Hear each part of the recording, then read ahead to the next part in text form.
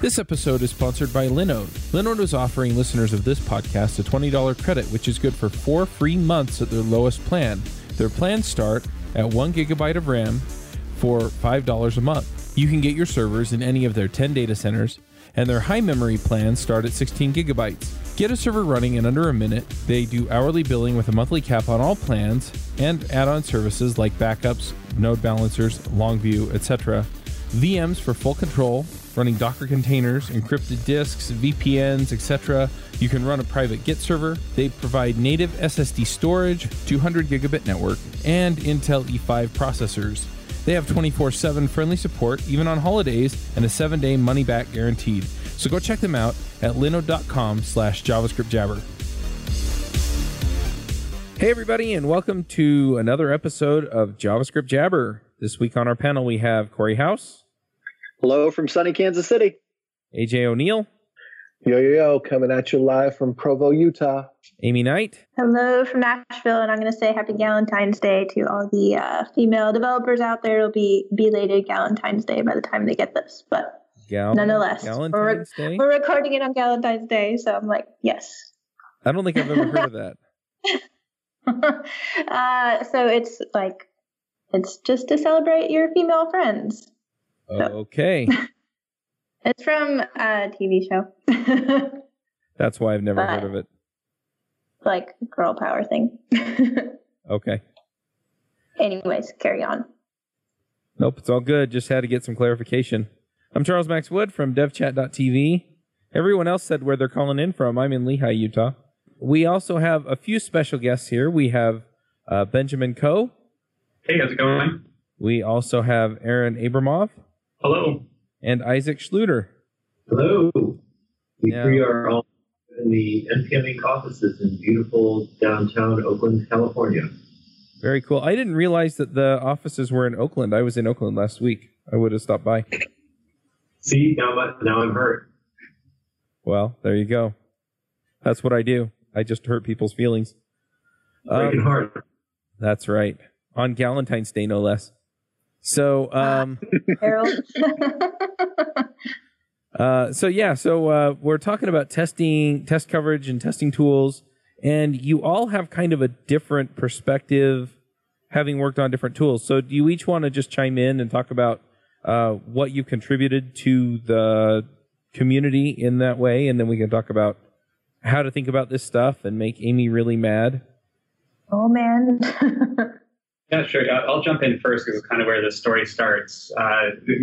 Several years ago when NPM was just starting, we didn't really have a clear picture of how we were going to test NPM itself, which used Issac's TAP library, and kind of part of how it worked was that it would spawn a ton of sub-processes to run the tests. And so Issac and I started doodling on this library called NYC, which is a test coverage library that it basically can handle a sub-process being spawned, capture the output from that sub-process, and give you test coverage on a library like NPM itself to start being able to do test coverage for NPM. At the time, we pulled in this library called Istanbul, which was kind of the incumbent popular library for doing test coverage. And over the years, kind of Istanbul needed more maintainers, and I've gradually become one of the core maintainers to Istanbul as well, so I kind of split my time between this NYC tool, which I originally was working on with Issac and Michael Rogers, and then I do a lot of work on the Istanbul project now, which is one of the popular frameworks for doing test coverage in JavaScript. So that's mainly where I am interested in the area.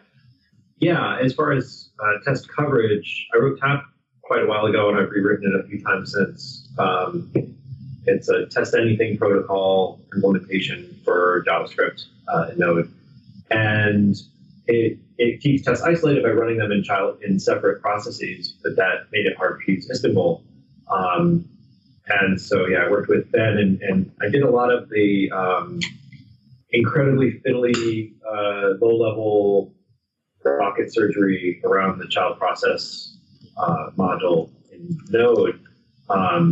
Basically, like monkey patch the spawn method on the child process class so that once something is covered, it will continue to always be covered no matter how many child processes it ends up spawning. It will always kind of like reattach itself. The problem with Istanbul is it worked great for things that are not doing any child process work, which I think was created by Yahoo, I want to say. It came out of Yahoo.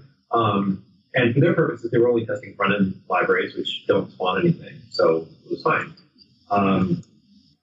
But to use that with most node programs, that became kind of a hassle. So NYC itself is pretty minimal. There's actually not that much to it. It's kind of just like the UX layer. And then the really wild stuff happens in either Istanbul or in these other things like spawn wrap and foreground child that do a lot of really awful hacks. Yeah, and then I pulled that pulled NYC into TAP and started getting everything that I managed to 100% coverage, and I am become very dogmatic about that coverage as a result. Awesome. So I worked on this framework called Jest. I work on a lot of coverage features in there. So when I joined Facebook a couple of years ago, so the problems with it was the scale. And under the hood, we used Istanbul, but there was a lot of things that we had to take care of, like how to run this on thousands and thousands of files and do things like this, and how do we capture transformation. So I think we ended up re-implementing a lot of features that NYC already supports, but we kind of did it in our own way. But yeah, so right now we have a lot of kind of like configuration, pre-configured things that we offer with Jest. So all it takes is just install Jest and run it with -- coverage flag, and it kind of just works. But yeah, all the coverage and transformation functionality actually comes from Istanbul. Yeah, and I was just going on to say that this was the major motivation, I think, for all three of the libraries, was to try to make it kind of batteries included, that you would just, without having to set a ton of configuration options, you'd be able to start collecting code coverage. And the hope being that more people would use this as part of their testing, their approach to testing, if it was just a lot easier to do out of the package. That makes sense. Now, one thing that I've always wondered about and kind of struggled with test coverage is that a lot of times with test coverage, you wind up getting some false positives. So essentially, at least the test coverage tools that I've used, what they do is they kind of measure how much of the code was run when you run your test suite. And so that doesn't necessarily mean that something was tested or tested right. And yeah, anyway, I'm wondering how you approach something like that. Yeah, so I think you got to think of this like almost in like a framework of harm reduction rather than perfect or imperfect. If you have 100% coverage of all branches, all lines, all functions in your code base, that doesn't mean that you tested every possible condition or every interaction between two functions or between two different possible variable settings or whatever. All it means is that you've run all of the code. Now, if you haven't run all of the code, that tells you something interesting. Like you definitely haven't tested that because the code didn't run. If you have run all the code, it doesn't mean that you have tested everything in every possible condition. It just means that you've run all the code. So at least you checked one thing off your list of multiple possible things. But there are still cases like like I said, you're testing if your first variable is more than 10, and then you're testing if your second variable is more than 10, but you didn't test if they both were, or if neither of them were, right? So,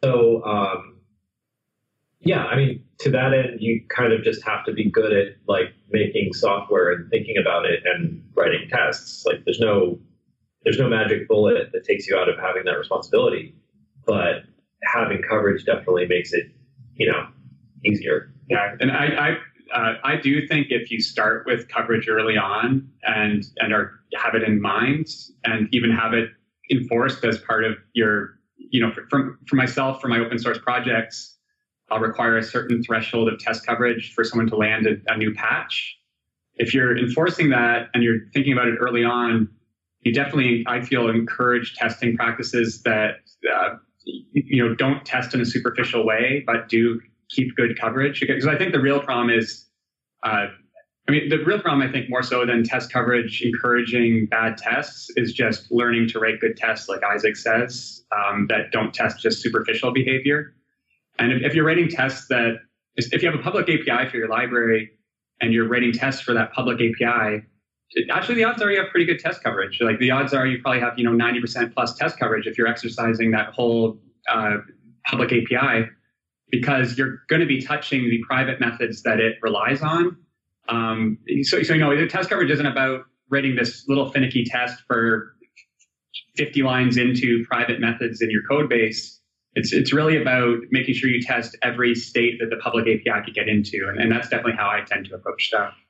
I really appreciate you guys calling this out. I've talked to a lot of newer developers who are wondering if they should get into testing, and I see a bad habit that I feel like a lot of, at least I see it amongst new developers. I don't know, maybe it goes even people that are more advanced, but kind of just writing your tests, running the coverage at the exact same time. And I think the advice that I like to give is you guys are saying, to think through the test that you're writing first, and then maybe go back through and run the coverage and make sure the automation of that is double checking, that you've thought through everything, but don't just mindlessly run the coverage without thinking about what you're actually writing.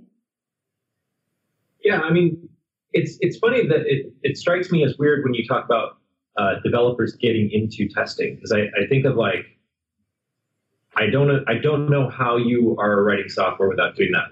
Yes. Well, I mean, even if it's just a shell script that and makes sure it returns something. Did you run this ever? And if you did, why not put the running of it in a program, and then that's your test. Yeah, I mean, we'll get into. So I can. As Chuck said, I am a strong proponent of testing, but unfortunately, not everyone is. So. And to give the other side there, I think that's an interesting point, and I can totally appreciate why you guys would have that mindset. But I think about how often I've been on teams where there were so many barriers against testing in the first place, where you inherit a project that is not written in a way that's testable, where the company doesn't even have a test framework selected, where your coworkers aren't familiar with it, and it can feel like you're swimming upstream to even write the first test. And in fact, you can also end up under a manager who doesn't believe in it, and if they find out about it, can say, hey, we'll just manual test. So there's all sorts of reasons that I sympathize with people who aren't testing, because the environment that they're in is actively fighting them over it. So I think from my experience, I mean, I go to conferences all the time and I ask people, hey, how many in here believe that automated testing is important? And you'll see almost everyone raise their hand. And then I say, okay, how many of you developers actually are consistently testing? And I see consistently well under half of the room is doing so. And I think that's some of the reasons why. So I sympathize. I hate for people to feel oh, I'm not a professional because I'm not doing it. Because I remember there were some jobs that I was in that I was going, man, if I was going to write automated tests, I'd really have to fight hard to get this going. And early in my career, I still didn't understand what I was missing either. Yeah. Yeah, for sure.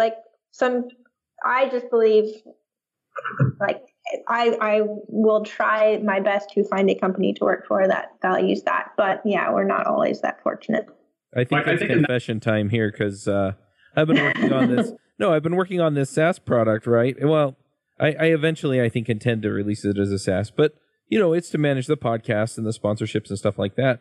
And I was in a hurry to get it out, and so I just wrote the code. I kind of spiked the whole thing, which is sort of the term for writing it without tests. And I still haven't gotten around. It's now growing into kind of a large-ish code base. And I still haven't gotten around to writing the test for it. And I think a lot of times we get into that place where we're moving quickly and we're trying to get stuff done. And all of a sudden we realize, you know what, I don't have any tests on this. Or, you know what, I need to keep my momentum up. And you can for the short term on smaller projects, but eventually you're going to have to pay the piper, because eventually it's going to become so complex that the only way to keep all of it straight is the test. And so we're not saying, hey, you're doing it wrong if you're not doing tests. What we're saying is that eventually you're going to wind up paying for it. It's definitely not my intention to test shame any new developers, but if you're listening to this and this is you and you're relating with this situation, maybe polish up your resume, because not all places are like that. And I was going to say too, for me, as a maintainer of some fairly large open source projects, like it really helps. Inversely, it really helps new developers onboard and contribute to these open source projects if there's a clear framework for them to contribute within. Like, oh, I see I've written this new feature. Oh, I just need to write some tests for it. And if I can see the test coverage go up, I know I've appropriately contributed. It just provides guardrails for newer developers to contribute to open source. So it's kind of interesting. I find it much harder to dive into a code base with no tests as a new developer, because there's just not many guidelines about how I contribute to it. Definitely that, and you can use the test to understand the system as it should be behaving, like in a larger scale. I would also add that you can be confident moving forward, because if there are tests there, that means that somebody has said, I assume that all this stuff is going to work this way. And so if I get in and start messing with stuff, if the tests all pass, I didn't break anything that somebody codified an assumption around. And so I can just go in and bang on stuff and try and break it and see where it breaks and see where things fall apart and really get a good handle on that stuff. Yeah, I also sympathize thinking about not that long ago, front-end code that I was writing that was jQuery, and was very difficult to code or very difficult to test because of how tight it was to the DOM. And the world today has gotten much, much easier. I think about, today in React, for instance, how modern frameworks, React, Angular, Vue, all of them are much more friendly to automated testing than the days of jQuery. So some of those that are stuck on older libraries and tools have a tougher time picking this up as well. So I do want to say one final thing about this, then I'll probably try to be quiet for a little while. So our conversation's been a little binary. We've only talked about two different cases, the cases where people want to test, but not necessarily everyone in the company is buying in. But the other scenario that I also see that's outside of that is I see a lot of developers really excited about the JavaScript ecosystem and all the new stuff to come out and play with. And, they get in a company and they kind of have this decision to make, maybe, management has given me X number of hours to, either X number of hours at my discretion. And so with those hours, do I spend my time, writing tests if they're not there and making, the software better, easier to work in, stuff like that? Or do I spend this time playing with a new library? And I think, unfortunately, I've seen a lot of developers go with the latter option, and then, the software suffers because of it. I don't think it's actually that bad. Times, for example, I remember I had a 5-hour flight from San Francisco to Atlanta, and I had this 5 hours on the plane, and I thought, what if I just hack on some new library that I wanted to hack on for a while? And I kind of had a choice whether, I'm either writing the whole thing without tests and I'm just making it work in 5 hours that I have, or I start from writing tests and I'm probably not going to finish it in 5 hours, and I'm probably not going to be that excited about this tomorrow, and I'm probably not going to finish it ever. So we can agree that TDD is a buzzkill, right? We can agree that that's not. Yeah, sometimes. Yeah. So it can be. Yeah. Right. Finished it in 5 hours, and I was excited, and I actually got the MVP done, and I thought it was pretty cool. It's kind of I'm working on a new test coverage tool, and I will admit that I started by writing no tests for it. Because it is a buzzkill, and you want to see it working initially. But I do very early on usually go back and start to try to figure out my strategy for testing if I know it's going to exist for longer than 5 hours. I think so. That's an important point. There's a spectrum. There's this continuum between I'm writing this thing and I'm going to throw it away. It's I just want to download a bunch of files from Dropbox, and I don't want to have to go through and click. So I wrote a little node script that's going to pull from their API. And when I have my file, I'm going to throw the script away and never see it again. I'm not going to write tests for that. This doesn't even make any sense. And on the far end of the spectrum, there's this is a critical part of the infrastructure that my company depends on, and millions of developers will have a terrible time if it fails even a tiny bit. Okay, that should probably have a lot of tests. And like in the continuum there's like spikes and, I don't know how this thing is going to work. Let me write a little like proof of concept, like just spiky one module program and see if it works. And then, I will take parts of it out and split it out and organize it later. But like, there's no point writing tests for it ahead of time in that case, because you don't know what you're testing yet. And I think most of the products that we kind of work on are this kind of exploration phase where you don't even know. It's not like a one file script. It's actually a product, but you don't know if it's going to take off and become a big product and critical part of our infrastructure or architecture, or it might just die. So sometimes you just write whatever you want. You don't focus on tests. And if it becomes that product that is really critical, you kind of have to at some point stop and think about how am I going to prevent bugs from happening? How am I going to improve the code quality? You only need tests for code that you need to work. And that sounds like a joke. That sounds like a flip, like, only brush the teeth you want to keep. But like, actually, you don't need most code to work. You just write it and you're going to throw it away or rewrite it. So fine. Sorry, failing program. Throw it away in the garbage. I mean, it's also, you only need tests if testing it manually is sufficiently painful to justify the time spent on those tests. So I think about the example of if the application is so trivial that I can test it manually, or if it's something that is so short term, if it's something for a trade show next week, spending time on automated tests may not make a whole lot of sense because I probably won't get enough value out of it before we throw it in the trash. So there is value, but it's very short-term value. I think that it depends a lot on how well known. I mean, I think that's what everybody's kind of been saying, is how well known what you're doing already is. If you're writing something for the first time, you're exploring, you want to write tests to the extent that a particular function does what you think it needs to do for a couple of use cases. I think that TDD works really great for katas, homework assignments, for waterfall projects where all the specifications have already been made, and that, kind of the general feel that what's been said is absolutely accurate. It just depends on what situation you're in, how deeply you're going to test, or if you're going to start test first or throw in test after, or make test part of the second write of the thing. Sometimes bugs are cheaper than tests. I think production is the best test suite you can ever get.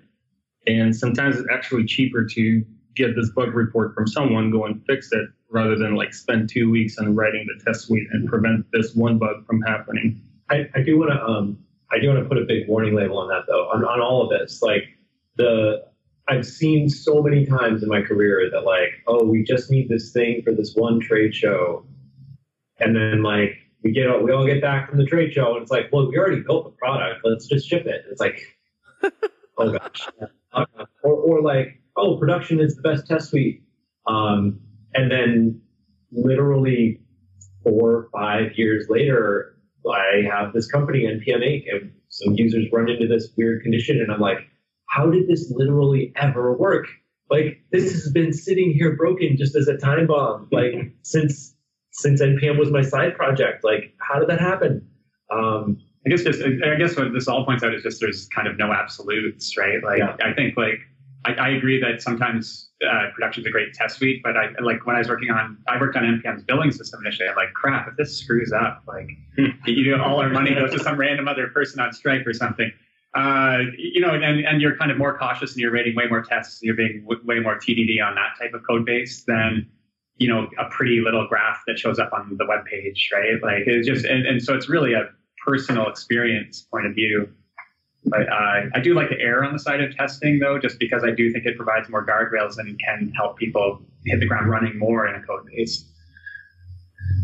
So I kind of want to talk, because, some people are going to come at this and they're going to be like, okay, I've had all these conversations with other experienced people, and I feel really good about it. But what about the people who are either beginner coders or they're beginner testers? Because some people, they get in, they work for a company, and the company, hasn't adopted testing yet, and then they work for another company, and they really haven't done much with testing either. And then they go work for a company, and they're like, look, we test everything.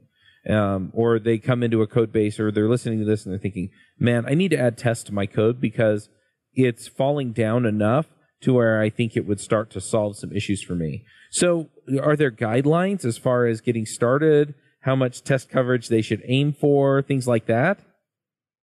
This episode is sponsored by Kendo UI. Kendo UI allows you to build better apps faster. They have a comprehensive library ranging from data grids and charts to buttons and sliders.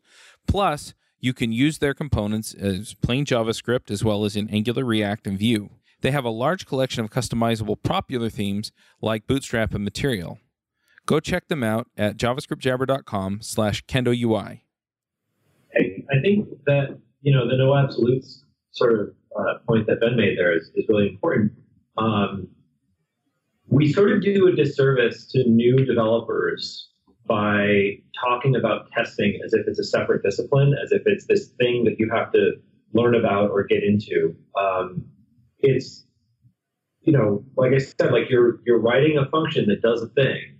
You must be calling that function, even if it's just like from a REPL or a little throwaway test script, right? Like you have to have something that verifies, at least to you, at least manually, that it's doing the right thing, right? That's your test. You put some asserts in that and you run that program again. There you go, you're done. What test coverage should you aim for? 100%. But like between 0 and 100, there are a whole lot of numbers. So just aim for a little bit more than you had before. It's fine. I don't think that like it really needs to feel like this whole entire separate discipline, like any more than like, I should get into functional programming or object-oriented programming or programming with, objects or variables or functions. Like, it's all just, little things that you add and make your life a little easier. I think to Isaac's point as to it not being something you should think of separately, without even talking about test coverage yet, I like to, when I'm working on a new code base, think of the testing enough that I can make it not painful to write tests. So if I'm writing something that's, say, an HTTP server, make sure you have like a nice little test helper in place that gets a little server up and running that you can run some tests against. Or if you're running, a testing framework, have a bunch of fixtures that you can test against. Like, just figure out a paradigm. Think of your tests like an engineering problem, and think of a paradigm that makes them not painful for people to write, and start there because most people don't like writing tests because you have to write 50 lines of boilerplate code and it's a pain in the butt. So think of how to eliminate that 50 lines of boilerplate code before you do anything. And then I find if tests are kind of fun to write, you'll probably land at about 90% test coverage if you're writing quite a few tests. And that's great. 100% being an aspirational goal. I really, really, really like this. I really like this kind of approach that testing is not a separate discipline. It's the part of engineering. And we actually do approach testing from this point where we have the regular software design and we have some sophisticated patterns like MVC, MVVM, all that stuff. And when we write tests for our software, we just kind of like come in, write random code, whatever works, we require a function call with arguments, expect something. And it's kind of like, it results in a lot of random code all over the place. And I think it's really important to kind of give the structure and design to our testing code so that kind of like you know what to do. And I think it kind of repeats the history right now. So when single page applications started being a thing, you remember every project started from the same thing over and over again. How are we going to structure our code? Let's use MVC. All right. And there's like 10 people implement 10 different implementation of the model, a view, a controller, and you have this stuff all over the place. And it's kind of like, and then all those frameworks like Angular, Backbone, Knockout.js came in and they kind of like, guys, we figured it out. Here's the thing, subclass from our model, and you get everything working. So we figured it out so that you don't have to focus on this. You can write code and you can write tests. And I think we can do a better job at testing where you create this kind of like, you design your test, you create a utility that uses a specific test pattern, and you share it with other people, or you require the thing and it gives you everything you need. So you don't have to spend time on trying to organize your code. You spend time on actually testing your application and writing code. And that's what a good test framework does. does, right? It gives you those things, so you don't have to reinvent. Like, how are we asserting that two things are equal, right? Like, your test framework should have a foo.equals method, and like have some patterns for how you structure it, so anybody who's familiar with that test framework can get in and read the test and kind of know what's going on. But I think there's a lot of domain knowledge that you have to write tests for a specific thing. If you have a UI application, you probably have to have some kind of library that makes you test this. For example, Enzyme, which is a great tool that works specifically for UI. One thing I want to hark back to for a second, I don't know which of you brought it up, but you were talking about code structure with testing.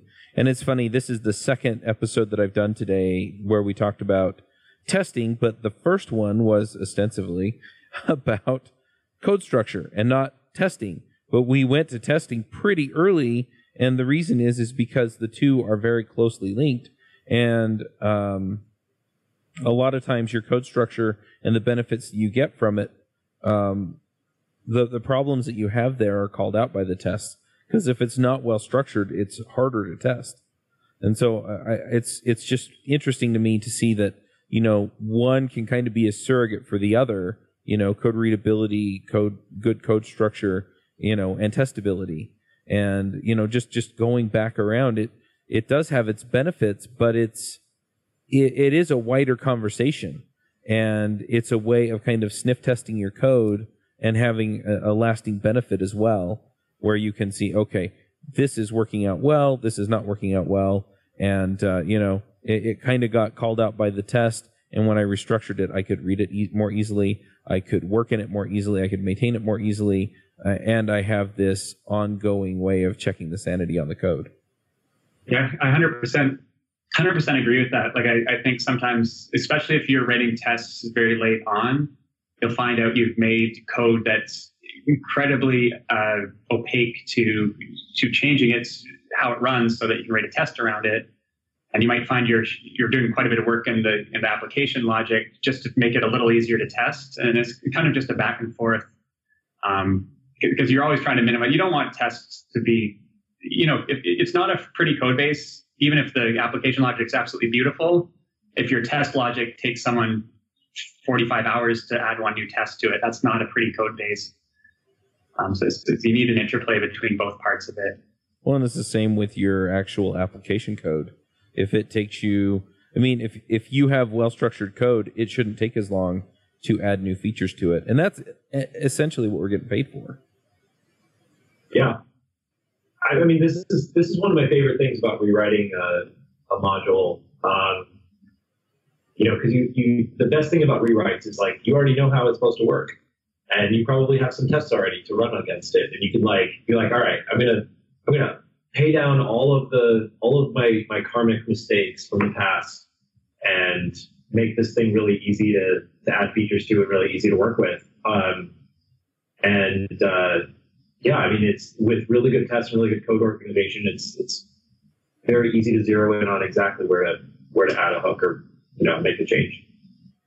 So one other thing that I'm curious about is.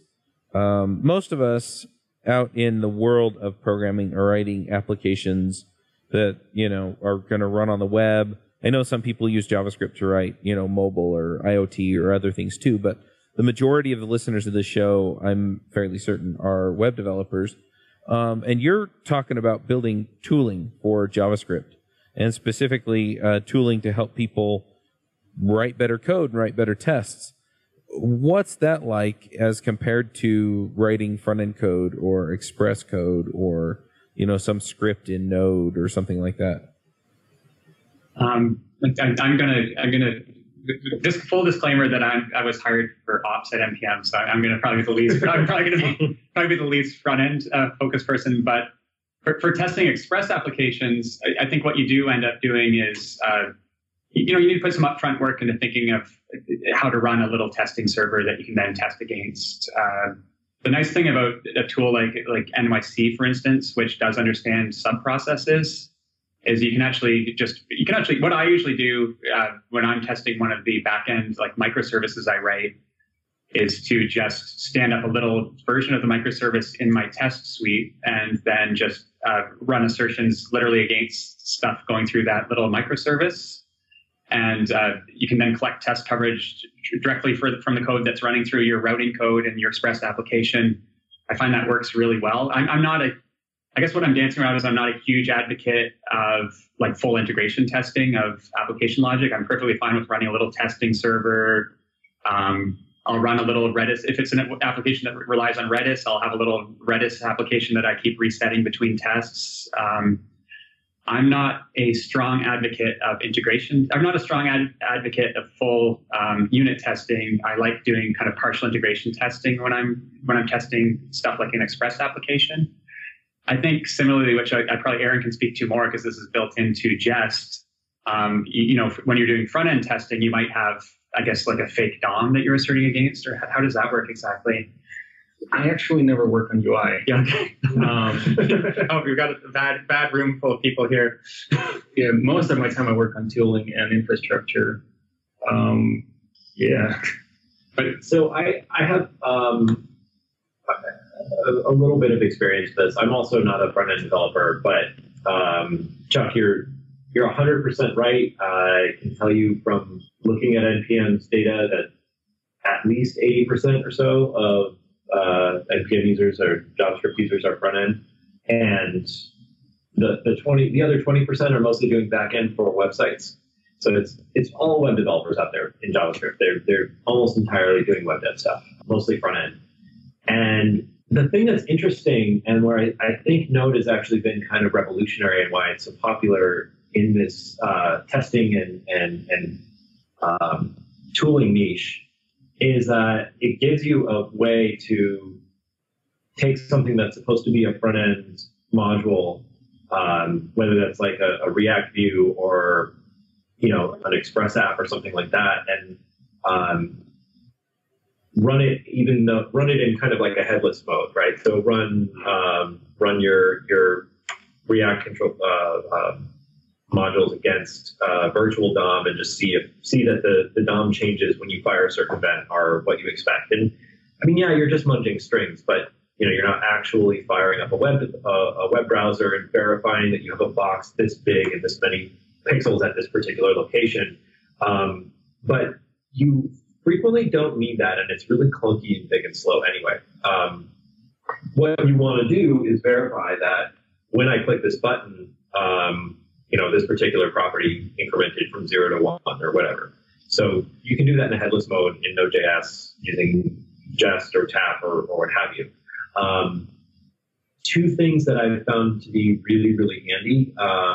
There's a module called Tee-Up, which will like tee up a server for you, and then running as a detached child process, so you can like spin up a server in Tap and then run a bunch of tests against it and then tear it down.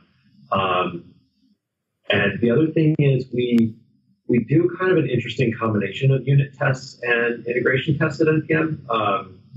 There are some services that we have that do almost entirely integration tests but shoot for very high code coverage, and others that are a little bit more focused or a little bit more targeted, where effectively it's just a unit test. It spins up its own Redis instance and then populates it with some big data, runs through all the functions, and then tears everything down. And I think it really requires a certain amount of subtlety about like what level does this part of the application need to be tested at? Does it need an integration test, or does it need like a focused unit test, and then we can just trust that contract is going to be satisfied and not worry about it? The big anti-pattern that I've seen very, very frequently throughout my career is what I call unit testing your dependencies. So like I depend on a module that does some particular function, and then I expose that through my own API, basically just directly. And then I have a whole bunch of tests that verify that it's working. Like, I don't need to do that. I just need to verify that my function got called and that it called the thing with the right arguments, and that I'm done, right? Like, it has its own tests. I see that a lot, especially in more junior web developer code, because it's sort of like, you have a CRUD app that you can enter some data, and then it goes in the database, and then you can do a view and get that same data out. it's really tempting to test all of the business logic when you're writing the view layer. And you probably don't need to. Like, what you probably need to do is just verify that all the data that I give the views will work and produce the correct view. And then leave it to like the model test to actually test that the data model is working correctly. Yeah, that makes sense. I tend to see value in both. So in some instances, it's going to make a ton of sense to test basically from the top down. So you spin up your web server, you host your app, out there somewhere where it can be hit, and then you test it, and then you can see that everything plays nicely together. But in a lot of cases, you get the fast feedback from the other kind of testing that we're talking about here, where it's, okay, it calls the right things at the right times, it does the right kind of work, and, off we go. And so, I mean, just thinking about it, anyway, I kind of put things at two different levels, and I'll run the slow tests, the expensive ones where I'm spinning up the server on like continuous integration and stuff, and then all of the other stuff where it's fast and it's quick and it gives me that feedback in less than a minute. That's the stuff that I'll actually run on my server when I'm doing the TDD. And you're absolutely right that if you have those sanity checks, you can get that fast feedback on. I mean, that just pays off in dividends, because you write some code, you save the file, and you immediately get the feedback. Nope, nothing broke. Go again. Yeah, tests you don't run are worthless, right? They're just taking up space on your hard drive. So if they're too slow to run, if they're too big and funky, okay, maybe it's sort of a thing that your CI server does, but in order to really develop quickly, you need very fast unit tests of what you're actually.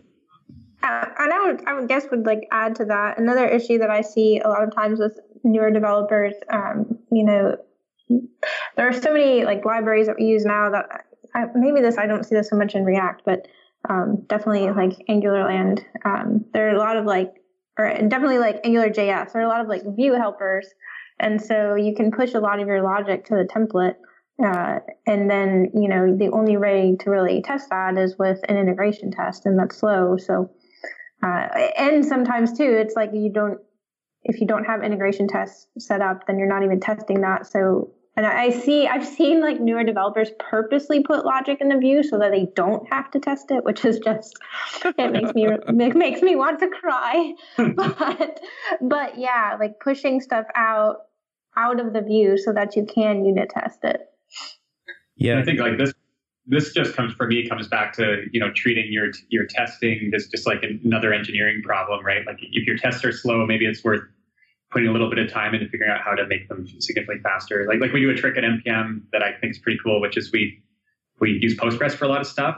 So we actually have our tests start a transaction at the start of the test and then fail the transaction at the end of the test, so that you just roll back the database transaction. So instead of setting up a ton of fixtures in the database or deleting the whole database, you're relying on this little side effect that's really fast in Postgres. And which is pretty finicky engineering thing to do. But a lot of the time, depending on your domain, there might be a similar finicky engineering thing you can do to make your integration tests run significantly faster. Without it just having to be doesn't have to be a unit test or doesn't have to be an integration test. Maybe just make your integration tests run significantly faster, depending on the domain. Yeah, that transaction trick feels both clever and gross to me at the same time. Yeah, and I feel like that's software development. I definitely see that. And one other thing, and this is another thing, I think we've talked about this a little bit, but Amy pointed out, putting stuff into the template and that being hard to test. If it's hard to test, that's usually a clue that it doesn't belong there. And so, junior developers putting it in there so they don't have to test it, they're actually deliberately sort of sabotaging things, right? Because if it's hard to test, it's in the wrong place. And so in AngularJS or Angular, I think React has a similar concept. I'm learning React now because we're starting a React podcast. But, it belongs in a service, or it belongs in the controller, or it belongs in the component, or whatever you call it. Somewhere where you can actually go and, kind of shake the cage of the logic a little bit. One cool thing, kind of a segue, but one cool thing related to test coverage and testing front-end components is something I've been working on lately is Chromium has actually been building a bunch of test coverage support directly into the web browser, which is something I'm very excited about. So you could stand up a headless Chrome browser and run your Vue components and actually be collecting test coverage directly out of your V8 JavaScript engine. I think this is going to be a way that you can have the nicety of test coverage in your front end components while still running it, not in a fake environment like Isaac was saying, but running it in an actual headless browser and collecting some of that information. I'm really excited to see over the next year or two where this starts to land and what kind of tooling people are building around this. It's still kind of in its infancy, but I think that's going to be really exciting.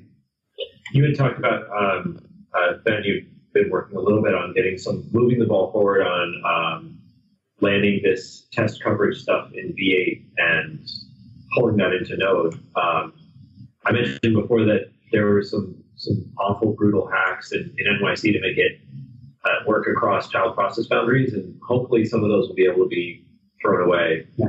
I mean, it's kind of for me, it's a really neat vote of confidence that test coverage is a really important tool to software development, that it's actually being built directly into the JavaScript engine.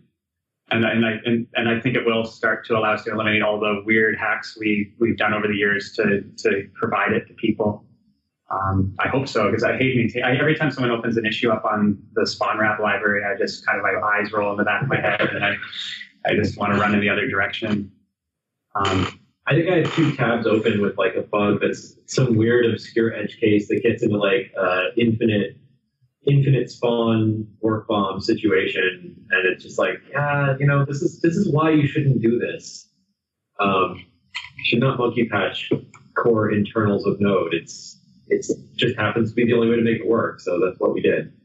This brings up kind of another interesting part of coverage, though. Like, code coverage need not necessarily be tied directly to the concept of testing. I was reading the blog post that the folks at Google wrote about their test coverage in Chromium, and on their mind was that you can open up a web page, manually play with a bunch of the components, and then look at the coverage in the browser and see if there's just a bunch of dead code being shipped to the browser. So it's just a kind of a way you can analyze the website you're serving up to someone and see if there's a bunch of vestigial JavaScript kicking around on the page. And I think this is actually one of the reasons they're building it directly into V8. And it just happens to dovetail and fit well with the testing culture in JavaScript around coverage. But they also had mentioned, I think might have been in the same blog post, they talked about, in addition to finding dead code, you can find hot code. So if you open up a web page with coverage enabled, put it through its paces, and then look at the code base, you can say, well, this function is getting called 80,000 times. Probably V8 should optimize this pattern in some more effective way. Yep. It also tells you if it gets run a lot, though, as the developer, that's code that you need to pay attention to. Right. And to the point of dead code, my intention with this podcasting app, because I went through about 3 iterations of refactoring stuff, and I know I have dead code. And so my intention is actually to write the higher level feature request type, that hit a path and load the page and do stuff. Run those first. Write a bunch of those, and that way anything that doesn't get run under those, then I can go look and see if it's actually still being used. Anyway, we're kind of getting toward the end of our time. Is there any other aspect of this that we really ought to hit on before we go to picks? I think we've covered a pretty good, for myself, I feel like we've covered a pretty good selection. For me, I guess my main point I really want to drill home is that in the open source world, coverage is a great tool for helping people contribute, because it eliminates uncertainty in how to contribute. And I'm really excited about the work that's being done in Chromium to make this a native JavaScript feature, because the current approaches being used are a mixed bag of a bunch of taped together and duct taped things. So it would be nice to make it not the case that that's how things are done. Nice. All right. Well, let's do some picks. For you, the listeners of JavaScript Jabber, Loot Crate is offering an opportunity to save 10% on any new subscription at lootcrate.com. Just enter the promo code BRIDGE10 for 10% savings. Loot Crate is one of my favorite things. Every month I get a box in the mail, costs less than $20, and it comes with all kinds of goodies. I have stuff from just looking at my shelf: Batman, Spider-Man, Ninja Turtles, Back to the Future, Lord of the Rings, Star Wars, and much, much more. So if you're a geek, a gamer, anything like that, and you want cool stuff to put around your office, cool t-shirts, comic books, etc., then definitely check out Loot Crate.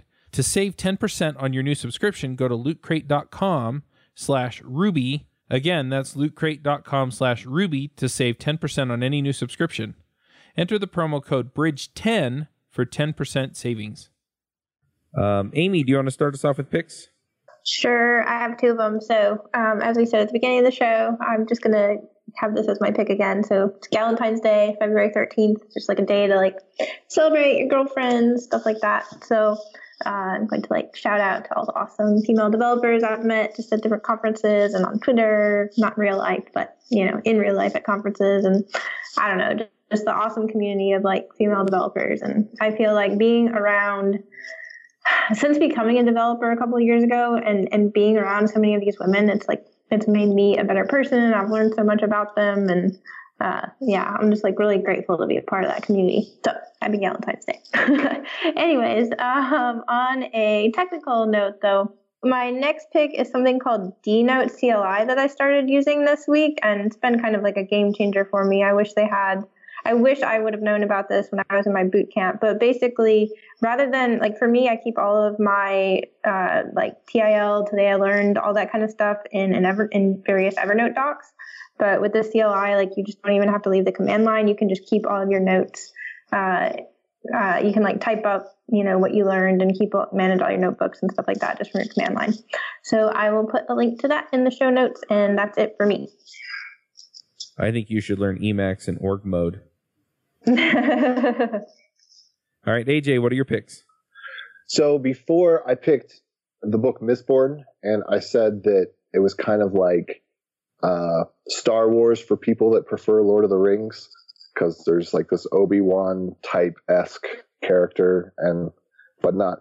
Well, now I'm into the third book, which is The Hero of Ages. And I have to say that I no longer feel like it's Star Wars for people that prefer Lord of the Rings, because the next two books just, I don't know, have a very different feel about them.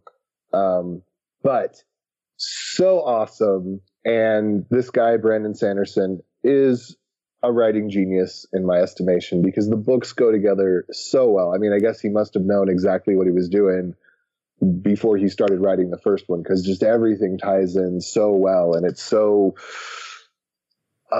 just so many of these kind of philosophical questions that the characters raise. And as they're growing and going through like actual character development, which is rare, like they're coming back on beliefs and thoughts and paradigms that they had from the first book. And then like they're kind of changing and somewhat on the other side a little bit on some things.